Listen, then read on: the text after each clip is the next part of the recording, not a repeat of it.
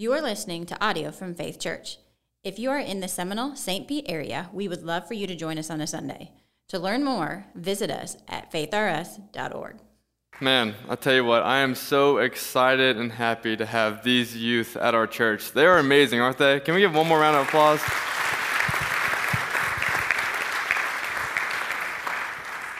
The things that they do, I could never do. Not when I was their age. So I am super blessed to be able to lead them and have them at our church. To begin this morning, I'm actually going to let Katie read for us, and we're going to be in 1 Corinthians 9 this morning. So if you have your Bible or Bible app, you can turn with us. Do you not know that in a race all the runners run, but only one receives the prize? So run that you may obtain it. Every athlete exercises self-control in all things. They do it to receive a perishable wreath, but we an imperishable. So I do not run aimlessly. I do not box as one beating the air. But I discipline my body and keep it under control, lest after preaching to others, I myself should be disqualified. This is the word of the Lord. Awesome. So today is an amazing day. And for those that don't know, the back of our shirts say perseverance. And that is what we're going to be talking about today, because that is the word of the year for our youth group. And just so you know, a lot of people think, okay, well, what's it mean to persevere? I'm going to give you the Webster definition because that's the only way to do it. Perseverance is a continued effort to do or achieve something even when this is difficult or takes a long time. So we see that Paul is saying we need to run this race, right? And I think that every single one of us is running a race in order to obtain a prize. And to persevere means to, take on this hardship, even if it means going through something hard, struggling, pushing through it so you can obtain whatever that prize or whatever that goal is for your life. And you see, Paul's saying we all need to run this race in order to attain the prize that will mean something. Because we're all running a race, but my question to you and my challenge to you this morning is, what race are you running? What is the prize that you are running after? Because too often people tend to run after money or fame or wealth or the perfect family or whatever it is that you may be running after. The world wants to offer you something that it can't promise you. It tells you that this will be all good and it will be great, but it will not fulfill you. And if it fulfills you, it will be only temporary. And I want to give you an example. I like to think about my childhood when I was a junior and I was playing tennis. I played lots and lots and lots of tournaments, and I would acquire trophies over my tennis career, and I would get a few, and I'd put them on my dresser, and then I'd get a few more, and then I would keep going, and then I'd run out of room on the dresser. So then I moved to my other dresser and start some more, and then I was like, man, I don't have any more dresser space to put these trophies. So then I would pick through the ones I didn't like okay, third place, not good enough, goes in the closet. And then I would keep doing that in the sorting until I had all my first and second trophies on these dressers. And I'm telling you, I had way too many trophies. But I think back, on those trophies, and what's really funny is before I moved down to Florida and before me and Sarah got married, we went and we were packing up all my stuff. And she was looking at all these trophies, and she was like, what are we going to do with all these trophies? And I was like, I don't know, keep them? What else are we going to do with them? And she was like, we're not keeping all these trophies. And then we started going through my closet. We weren't talking about trophies anymore. And then she pulled away some clothes, and then boom, more trophies. And she was like, Logan, look, I love you, but we're not keeping all these trophies. So where do all those trophies sit, you may ask? Somewhere in a dumpster somewhere, I don't know where. But I have about, 6 or 7 of the ones that I thought were like the important trophies. But even then, those trophies, what value do they give me today? Nothing. Man, it was so exciting when I won that tournament. I got handed that trophy, and I thought, man, I did something. But today, 10 years later, those trophies don't mean anything. I could care less about those trophies. They were cool then, but they don't mean anything now. And you see, this is the same thing that the world offers. Man, whenever you achieve what the world wants you to achieve, it feels good. You did it. All on your own. It was all your hard work. You earned whatever that prize was. But then here's the lie that the world tells you. The world tells you that will fulfill you. What the world gives you is good enough. But you know what I've learned? No matter what you gain in the world, no matter how much of something you gain, you always want more. Man, put it on your bucket list. One day I'll be a millionaire. I bet you when you get $1 million, you'll think, ooh, I could be a billionaire. Maybe even a trillionaire. And you see, once you acquire what once was your goal, the world will never offer you enough. You will always want to seek after more because you'll realize, man, I had all this stuff, but it doesn't fulfill me. But there is one prize that Paul tells us that's worth running after. That is eternal life with God himself.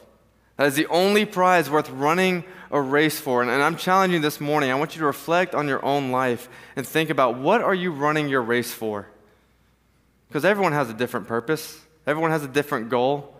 But what is your goal? What are you running after? And is it something in the world, or is it something that God's calling you to? Is it something that's going to earn you the eternal prize in heaven? So today's going to be a little bit different. This is just the intro, but what we're talking about today is Paul the Perseverer. And believe it or not, this is just me, but I was like, persevere, that sounds good. But I really doubted was that a word, because every Word document had the red line under it and said it wasn't a real word. But if you Google it, it says it's a real word. So we're going with it. Paul the Perseverer, that's the title of this sermon. And what we're going to look at is we're not going to look at one passage in particular. We're going to look at Paul's life as a whole. And I want us to look at how Paul persevered time and time again. What was he running after? And how did he run this race? And I think there's 3 things that we can learn from Paul's life. There's 3 reasons why we should persevere. And the first reason is it produces humility. And before we read this, I just want to explain what I mean by that. It produces humility. I want you to think about Paul's life. Okay, he was one of the greatest, Jews that lived. He was the most intelligent Jew, the most, he obeyed the law perfectly. He was like the greatest Jew, fulfilled everything that he needed to do. But yet realized this isn't worth it, right? Because before Paul was Paul, he was Saul. And Saul was walking on this road to Damascus, and then God comes to him, and then he's blinded by God. And then eventually God changes his name to Paul, and Paul is the most devoted Christian that we see. Because on the outside, you look at everything that Paul experienced. I mean, flogged numerous times, thrown in jail who knows how many times.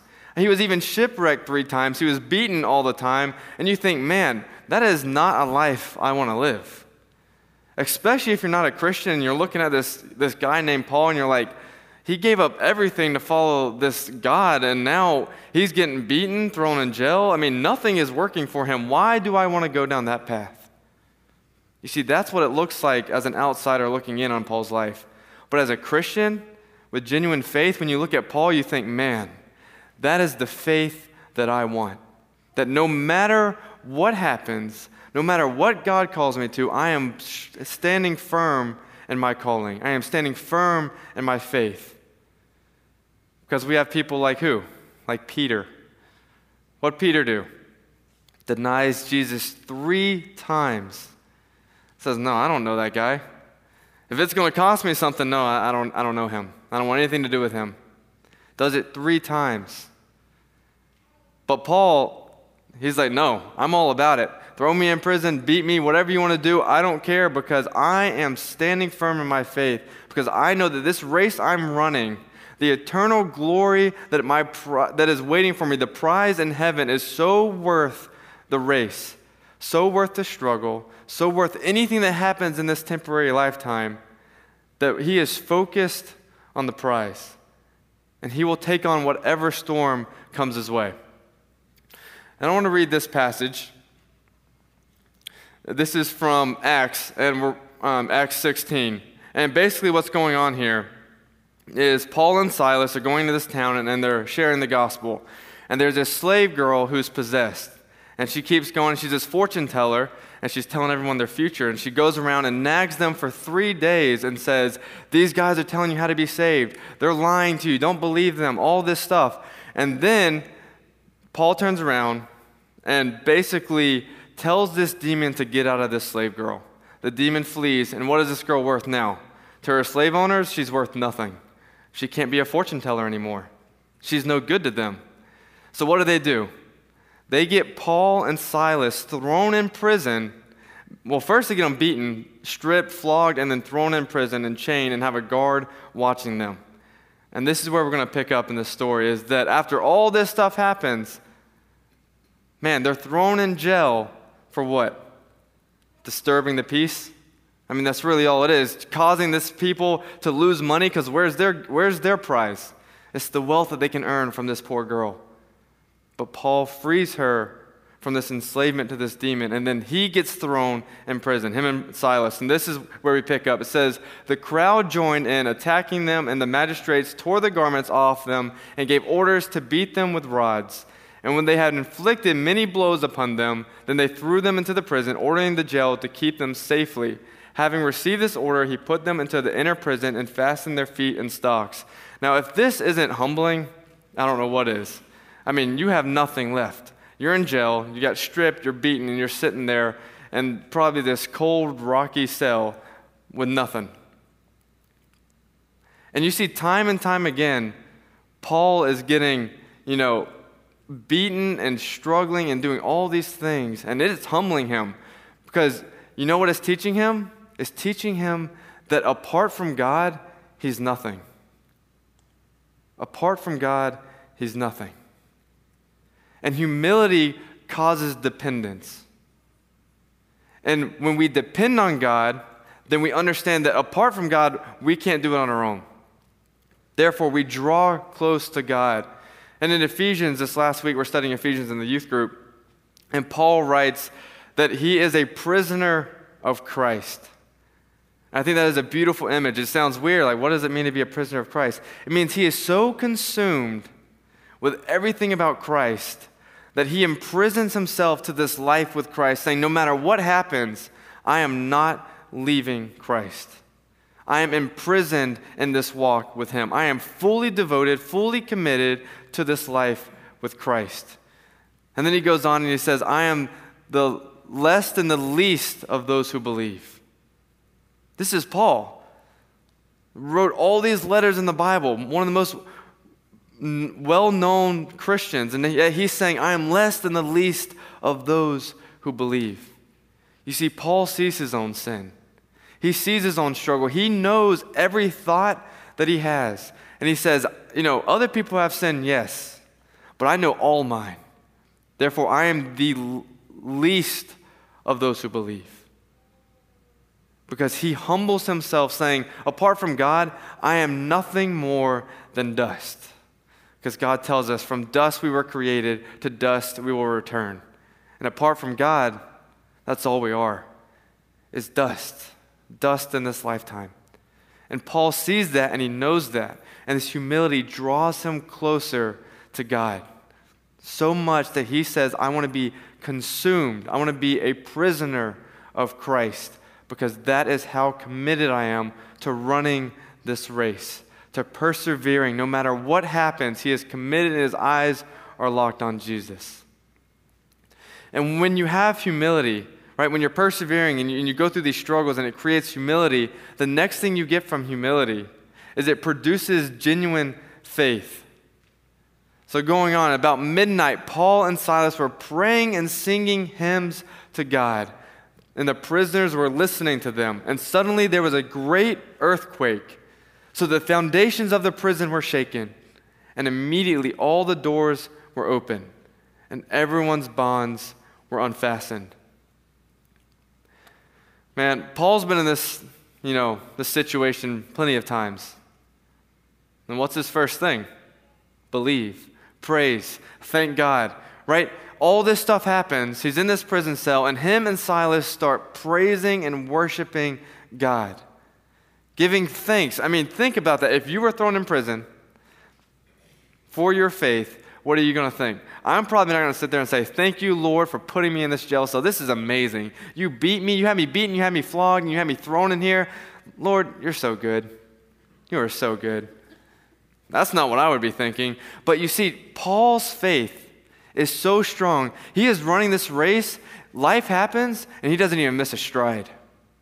He is committed. His eyes are on the prize.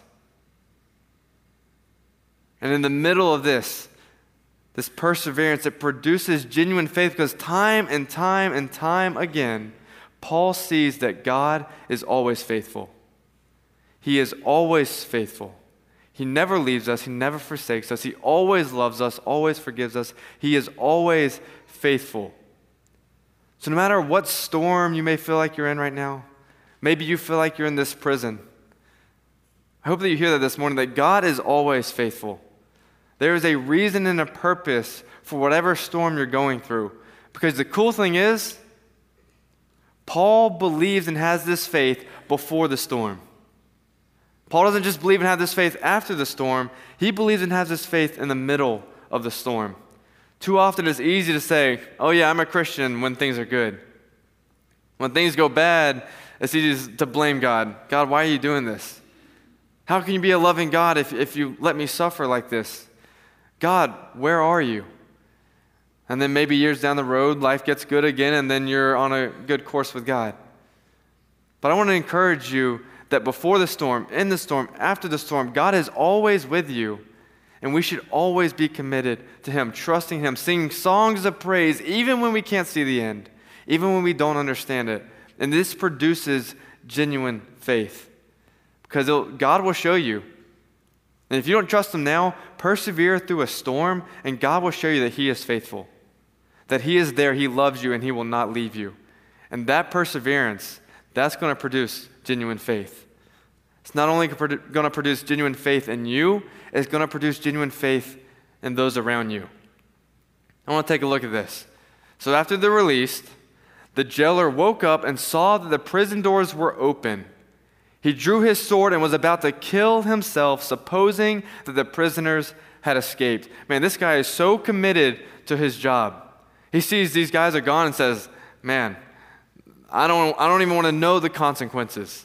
So he's going to take his own life. And then Paul cried out with a loud voice, do not harm yourself, for we are all here. And the jailer called for the lights and rushed in, and trembling with fear, he fell down before Paul and Silas. Then he brought them out and said, sirs, what must I do to be saved? And they said, believe in the Lord Jesus, and you will be saved, you and your household. And they spoke the word of the Lord to him and to all who were in his house. And he took them the same hour of the night and washed their wounds. And he was baptized at once, he and his family. Then he brought them up into the house and set food before them. And he rejoiced along with his entire household that he had believed in God. What did Paul and Silas do? Did they go and share the gospel with this guy, with this guard? No. You want to know what they did? They had faith. They trusted, they persevered, and they praised God in the middle of the storm. What's God do? God frees them, and then this guard sees, man, your God is amazing. I want to believe. I want to have what you have. How can I be saved? Believe in Christ. Believe in Christ and follow Him, and you will be saved. What's that mean for us?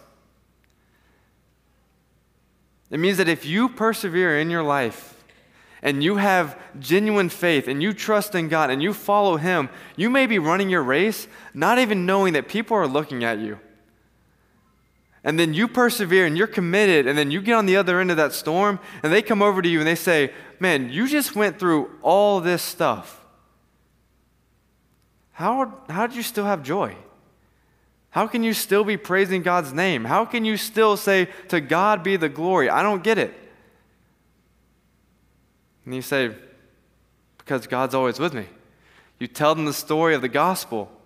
And all of a sudden, your faith is so genuine that it draws people to Christ.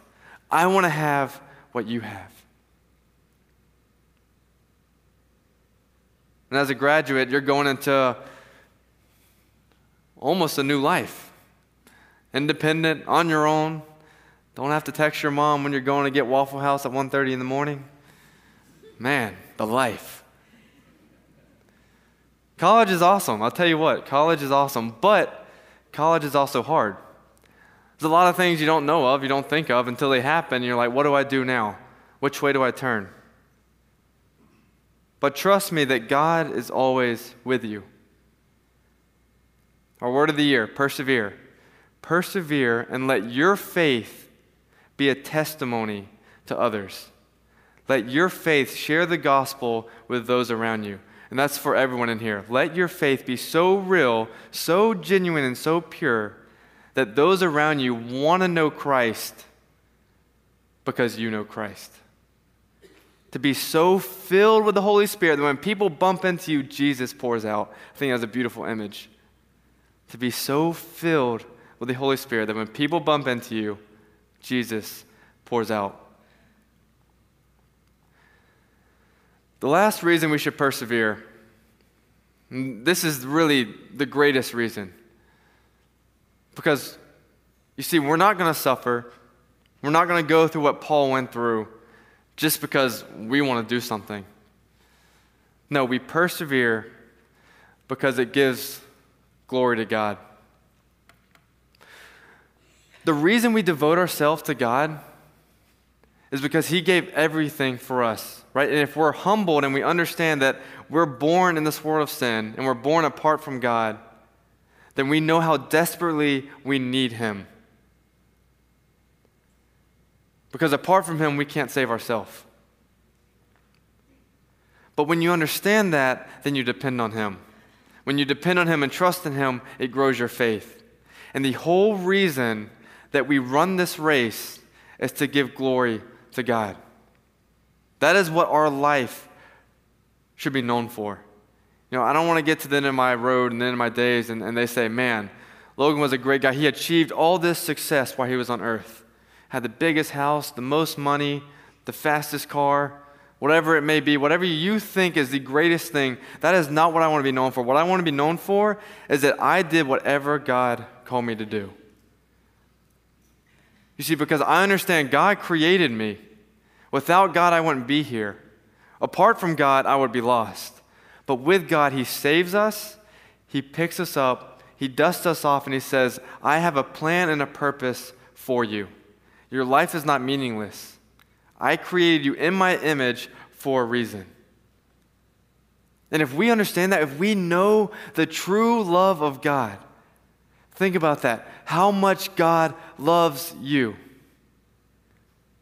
There's a reason for you being here today. There's a reason for you believing. There's a purpose in your life that God is calling you to. And I pray and I hope that we can see what that purpose is. And we're going to read a few passages, and these all come from Paul. In 1 Corinthians 10:31, Paul says, so whether you eat or drink or whatever you do, do all to the glory of God. And then Colossians 3:17 says, and whatever you do in word or deed, do everything in the name of the Lord Jesus, giving thanks to God the Father through Him. Colossians 3:23-24. Whatever you do, work heartily, as for the Lord and not for men, knowing that from the Lord you will receive the inheritance as your reward. You are serving the Lord Christ. Lastly, Romans 11:36. For from Him and through Him and to Him are all things. To Him be the glory forever. Amen. You see, our life, we should be so devoted to giving Him the glory. And if you want to know why, I say, well, why should I be devoted to God? For from Him and through Him and to Him are all things. If it wasn't for God, no one would be here in this room. We come from Him. He lives in us. We should serve. We should let Him move through us. And we should live our life for Him. Because everything that He has created has a purpose and has a meaning. And I think one of the craziest things is I was studying Acts, this is kind of what God just put on my heart. And I hope you hear this morning, because I think this is really the biggest part of this message. Because I was praying, Lord, what do you want me to speak on? Lord, what do you want me to talk about? What are you teaching me so that I can teach others? And as I was going through my quiet time, I've been going through Acts, and in Acts 14, there's a story of Paul, and he's going to this town, and he's preaching the Word of God. And these people take him, and because he's proclaiming the Word of God, they take him and they stone him almost to the point of death. This is in chapter 14 of Acts. You should go read it. They stone him almost to the point of death. They think he's dead, carry him out, his disciples find him, and he's alive. Now again, if I'm Paul, I'm going home. Paul wakes up. What does he do? I want to go back to the city. I want to go back. I want to go back and I want to preach the Word of God. God still needs to move in this place. He gets up, he goes, and it says that many come to know Christ. I think it even says that thousands come to know Christ. Man, look at that faith, that perseverance, that when life throws you down and it beats you down, you get back up. It's just like that Rocky Balboa quote, right? He looks at his son, Rocky looks at his son, and he goes, I'm going to tell you something you don't already know. Life ain't all sunshine and rainbows. It's a mean and it's a cruel place, and it'll beat you to your knees and keep you there permanently if you let it. It's not about how hard you get hit. It's about how hard you can get hit and keep moving forward. How much you can take and keep moving forward. That's how winning is done. Man, that's pure devotion. How much is eternal life mean to you? Because the Bible teaches us we have two options. We have life or we have death. That's it. There's no in-between of maybe I'll find my way somehow. It's life or death, and that's life abundantly with God forever, or that's death separated from God for eternity. This morning, I hope you hear this. Paul sacrificed everything because God is so worth it. God is so worth it this morning. And maybe you're leaning on the fence saying, I don't really know. I think God's kind of good, but I don't know if he's really worth everything, every part of my life. He is so worth it. You see, I find myself wanting to hold on to little pieces of who I used to be. Not wanting to give it all to Christ. I still want to be in control of bits and pieces of my life. But every time I do that, it just sends me in this cycle of continuing to sin and mess up, and nothing goes my way. I've learned, and I hope that you've learned, that when you commit everything to Christ, he takes it all and he runs with it, because he can give you a far greater purpose in your life than you could ever give yourself. He has a far greater purpose and calling for your life than you could ever give yourself. Man, I look at Paul. That's who I want to be like. And I prayed this prayer, and I remember when I prayed this prayer, and it was after a summer camp, and I was really wanting to grow my faith, and I prayed the prayer. I said, Lord, I pray that I grow closer to you, even if it means that it breaks me down. Even if it means it causes storms in my life. Lord, I pray that I want to know you so well and so closely that it even breaks me down. That's a prayer, that's a bold prayer. But if you can get to that point in your life, Lord, all I need is you. That's it. Nothing else. It's so worth it. Paul lived a life devoted to Christ all the way until his death, where he died a martyr for Christ. That's perseverance. That's devotion. Because we know that death isn't the end. Because what are we running this race for? We should be running this race for the eternal glory that God promises us on the other end. This life's not it's not about what's here. It has nothing to do with what's here. And then I'm going to close with this. This may be my fifth closing. But this is it. I'm going to take it home here.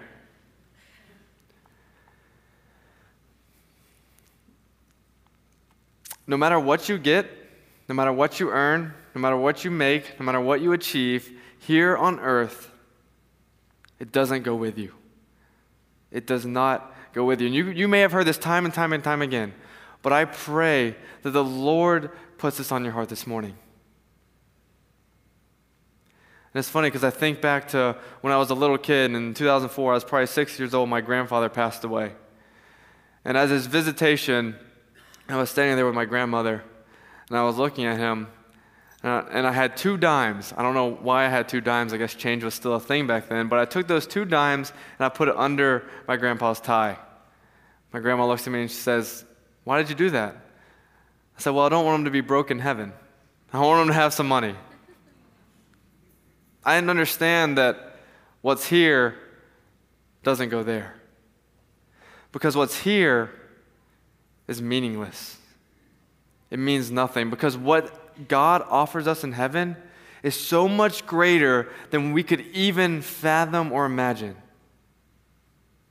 We need to understand what the real prize is in life. As a Christian, the prize is eternal life with God.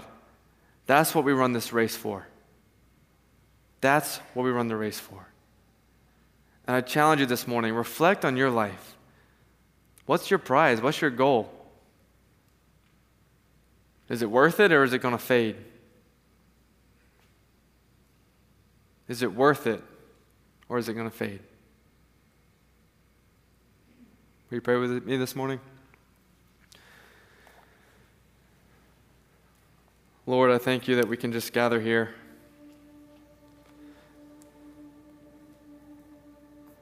Lord, it's so humbling. It's so humbling knowing how much you love us, what you did for us, Lord, everything you gave for us, knowing that some of us will still turn away. Some of us may never choose you. But Lord, you know that we were so desperately in need of a Savior that you did whatever it took so that we can be reunited with you. God, we thank you for that this morning. Lord, our prize, it's you. That's our prize this morning, Lord. And if we see anything other than that, I pray that we can search our hearts. Lord, you're worth it.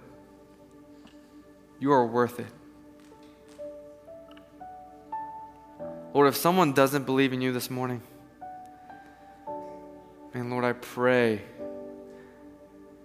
that they come to know you. Maybe life's not easy when you become a Christian. Maybe there's some struggles. Maybe there's some doubts. Maybe life gets a little hard. But there's hope that you didn't have before. God is so worth it. For from him and through him and to him are all things. To God be the glory forever and ever. Amen.